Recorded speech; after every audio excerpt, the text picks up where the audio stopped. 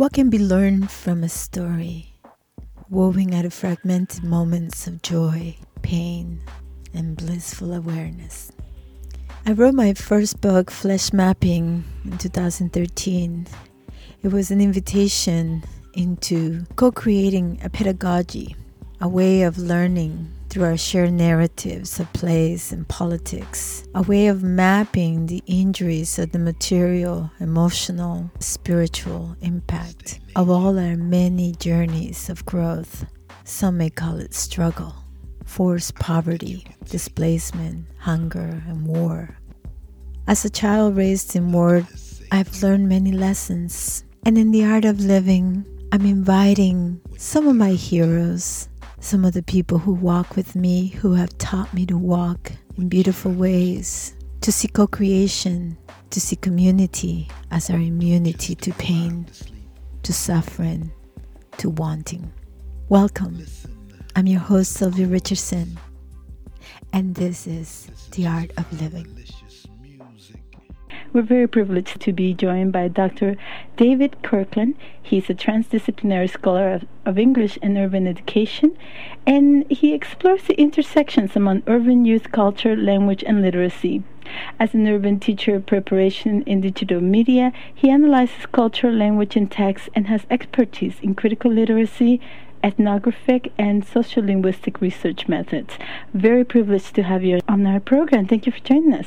Thank you, Sylvia.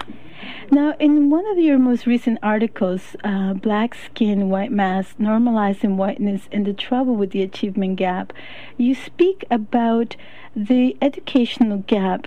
Can you talk a little bit about your article and how has education been synthesized? What's missing? Who is being left behind? Well, one thing that I attempt to do in that article is challenge the notion of the education, or at least the achievement gap. I think the achievement gap is a misplaced metaphor. In a sense, the achievement gap prescribes achievement to a certain population, and that population is usually homogeneous, and the population is usually white. And that population becomes the standard by which everyone else is measured. And I find it problematic that we use that standard when talking about, black and brown kids, poor kids. And it really doesn't do us much service when we think about reframing education for justice, but even this notion of achievement. I think there are better metaphors that can be used. So as opposed to an achievement gap, Gloria Ladson-Billings in 2006, I believe, in her AERA presidential address, in AERA as the American Educational Research Association, she uses a term called or a phrase called the education debt. Here, we're not blaming kids for not achieving. Instead, we're blaming a system that's failing, to help kids pay off on those educational funds that we owe them. And so the education debt suggests that kids aren't failing, we're failing kids. When I think about the society we live, we are faced with economic crisis, we are faced with crisis of food, we are faced with crisis of people not being able to live in particular areas because of water, because of floods, because of things that we are calling natural disasters. And I would argue that there are no natural disasters. There are people that are made vulnerable by their circumstances, by extreme poverty.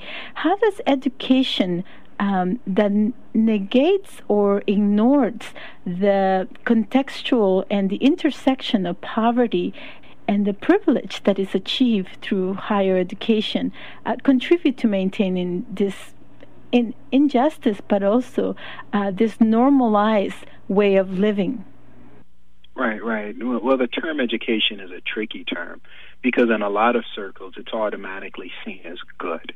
And I think there is a sentiment that you're expressing in your statement that education hasn't always been used to help people. In fact, in some ways, education is used to hold down large groups of people, whereby those people begin to consent, to oppression. So if we think about education in the United States, when kids go to school, let's say, and begin to read text like Shakespeare, they're not only learning Matthew Arnold's Best That's Thought and Said.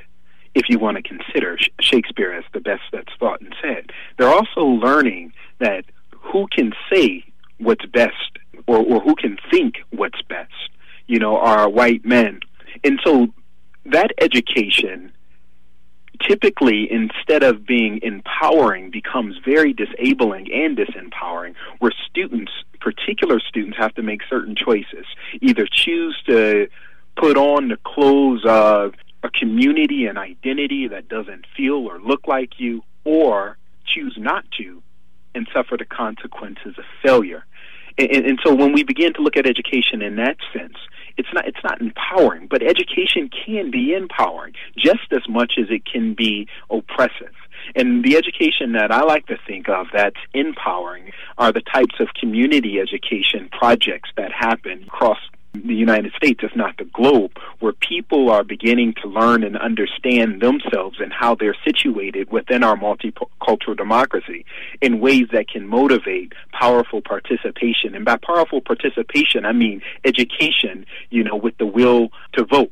Education toward political enfranchisement, education toward, a more nuanced sense of self, education that leads to, young men, thinking less misogynistically about women, young women thinking, highly about themselves, education that begins to look at the ignorances that, cause homophobia, xenophobia, and all the other phobias, that we learn through the scripts of our society. So, when we think of education, I think we have to begin to unpack that term in serious ways, because education, just as it can be touted and it can be wielded, to do a lot of good, traditionally, particularly within our schools among poor and kids of color, education becomes a weapon to further their oppression. I wonder if you could talk a little bit about this relationship between oppression and how the state is implicated in the kinds of education that are pursued, the kind of education that is inculcated in the relationship between the two, the oppression of the vast majority of Black and Latinos, and the kinds of naturalization of policies like the war on drugs and things that debase our humanity as beings. Let's look at some of the metaphors again. Like one of my favorite metaphors is this metaphor that we do with reading. And so we call urban kids who are not reading toward proficiency, we call those kids, struggling readers or striving readers. And we create this very interesting set of, metaphors around it. One metaphor is like reading recovery. What a base metaphor, right? Reading recovery. We got triage for these, broken kids who can't read. And what that does, it gives us a deficit perspective. It gives us a negative way to begin to look at communities and situations that is institutionalized based on how we think about and talk about education. And I think that's problematic at its core. Why don't we have more enlightening metaphors like reading discovery, right, as opposed to reading recovery? Another idea, we have, this notion in education about disengaged readers, and we're usually talking about, brown and Black boys, who refuse to read what's handed to them in class. And yet, when we look at these young men outside of classrooms, they're reading and writing in droves, creating text on bodies and walls, reading text through video games and other forms of, textual situations. And they don't necessarily get credit in school for that type of reading, nor do they get to be called readers. And yet I think we have the adjective misplaced. It's not that they're disengaged readers, because they read a lot. The reading that we have them do in school, however, is disengaging. And so instead of talking about disengaged classrooms, we filtered the blame toward, certain populations of people who are essentially powerless. And this is how the state becomes implicated in education. The state and the media, and I have to say the media, creates this fog where we can not see too well, what's really going on. And what's really going on is that, Black and brown kids, while they're not achieving as highly on standardized tests, they have some of the same developmental trajectories as all kids. So the question that we have to ask is if developmentally they're consistent, if developmentally they're the same as dominant population, why don't they reap the rewards of education, nor do they get, considered or talked about inside of our larger public discourse in empowering ways? So instead of, talking about these kids, at least through state-sanctioned discourses from a deficit perspective, how can we begin to talk about them through a profit perspective? How do we create, and for me, I think it's a part of us appropriating our own education and, not only demanding, but also creating a new way of educating ourselves, because it's not going to come from above. It has to be created from below. So where do we begin, and what are the opportunities that we need to grasp on? I think we have to begin to protect some of our opportunities because before desegregation, there were instruments within, communities of color where education in very empowering and rich ways happened. I think what happens is when we hand over the rights of education, we hand over the rights of what, gets considered to be, educational content. Not only do we hand over the rights of what gets to be considered, educational content, we hand over the rights of who gets to be considered educated. Carter G. Woodson, I think, put it best. He said, if you control a man's thoughts, you don't have to worry about his actions. You don't have to send him out the back door. He'll go without being told. And if there isn't a back door for him to go out of, he'll cut one out for his own special benefit. Education makes it necessary. And to me, that says whoever controls the means, not just of production, material production, but also mental production, controls the keys, right, to our communities, to our cultures, and our subjectivities, ourselves, and our senses of possibility for acting. I want to say this. There are rich deposits of education. Louis Moll calls it funds of knowledge. And I believe that these funds of knowledge, are readily available within all of our communities. And these funds of knowledge can be picked up. They're valuable resources that we shouldn't give away cheaply, that we should hold on to, like our cultural celebrations. I was in California, May 5th, 2011, and I went to a Cinco de Mayo celebration. And it was one of the most powerful, enlightening, educative things about oppression, about colonization, about people and their inherent resilience to struggle against oppression. It was a counter-narrative to the dominant education that we got. And my only regret was that everybody in this nation, if not the world, could have been at this event to begin to understand the counter-histories that are being written, that are being celebrated and talked about. My sense is that these things are going on everywhere. My sense is that from, California to Connecticut, we can find people educating, celebrating rituals, constructing and articulating counter-narratives, to the dominant narrative, where people of color and poor people, find enfranchisement within their own communities. And they draw on their rich resources, their funds of knowledge, as Louis Moll would say, or to use another esoteric term, Pierre Bourdieu's cultural capital. They do have cultural capital. The other question then becomes, how do we make local cultural capital of communities of color, historically underrepresented communities? How do we make that mass cultural capital?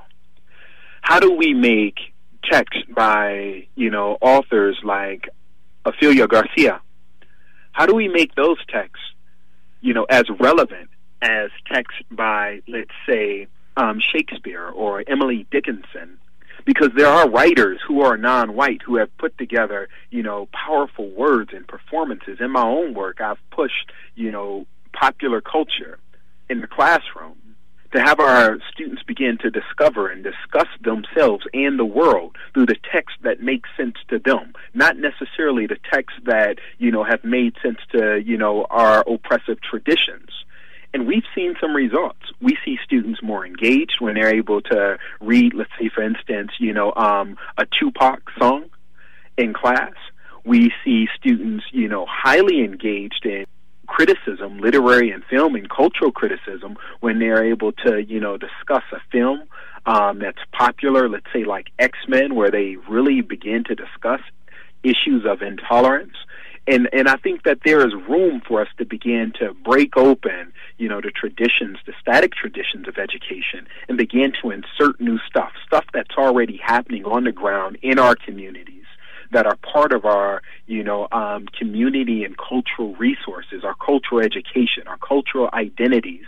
And I think it's up to us, as you said, to begin to enforce that conversation. Very talks about learning to read the word in order to read the world. How do you engage your students? For instance, through hip-hop, you talk in your writing how by not only connecting to what they are interested in, there are opportunities. Can you give us an example or some of the stories that most dominant curriculum texts ignore or are not covering?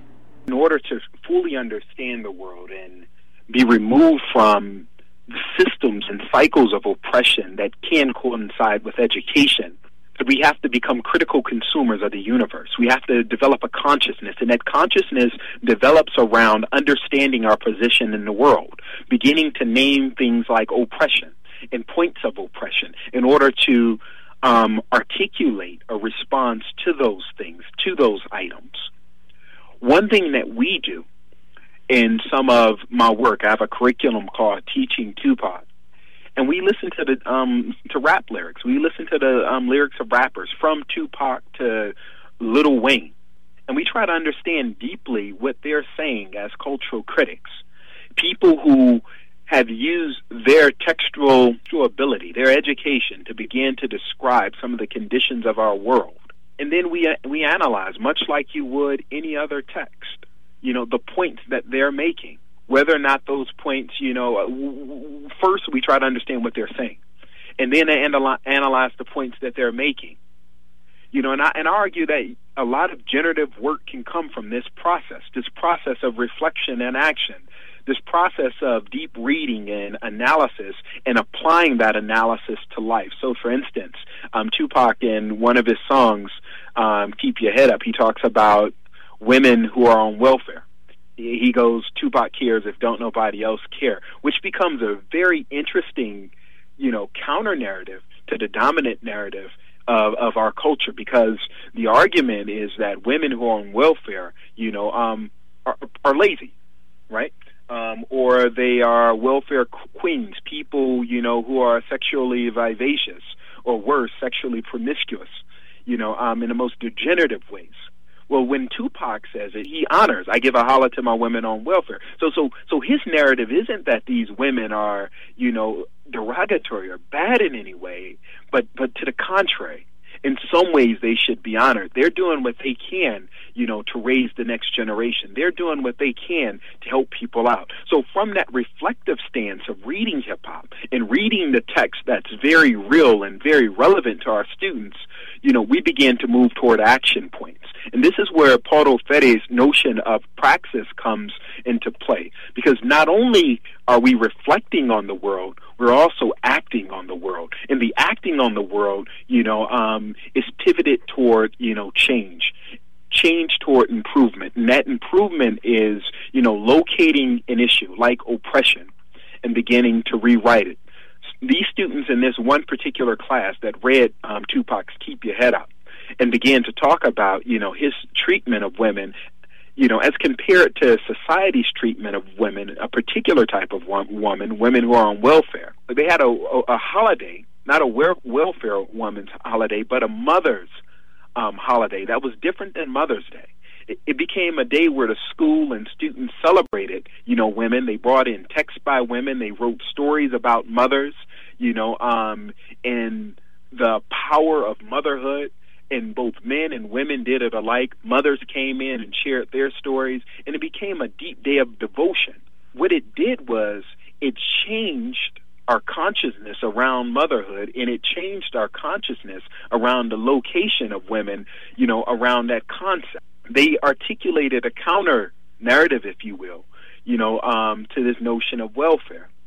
And then we began to see that welfare wasn't just a system of dependency and assistance that people who are marginal, at least economically marginal in our society, welfare is the care and the love that our mothers give us in situations of great struggle and sometimes, despondency and desperation. And it became a beautiful day and a beautiful commentary on our humanity. And so just by beginning to read some of those books, students are beginning to make those connections to the world and changing the world, so much so that they can articulate and call out their own holiday. Many of the classes that we see our students participate in are furthering the biases against youth, the narrative of who is the criminal, who is the deviant in society. How do we overcome that narrative? Because a lot of that, I think, is also self-internalized, and we repeat and reinscribe ourselves with those labels. Right. I think that there are mechanisms within the school and the school industrial complex that lead to the prison industrial complex. I have friends who write about the school to prison pipeline, and it's very real. Ann Ferguson says that just as schools, track some to be doctors and lawyers, it tracks others to be prisoners. And we see this when we go into schools. Detentions are, usually held in basements where there are no windows. And these places look like, prison facilities. The punitive damages are disproportionately handed out to, males of color. And so we see a lot of those things, from suspension and dropout and, other categories that are associated with school reflected in, who gets a job in society and who doesn't, who gets to stay out of prison and who doesn't. And so these things are very real. In terms of solutions, what can we do? I think we have to take more of an active role in how our youth in our communities, youth in our homes experience school and society. Again, I want to go back to points about, metaphors, because you're right. There are some points of self-fulfilling prophecy where if the narrative that you get from society is that you're not worth it or you're not much, you're going to begin to believe it. And not only are you going to begin to believe it, you're going to begin to behave it. And when you begin to behave it, it's not much that can happen. So we have to begin to work at that level and that moment of belief, right?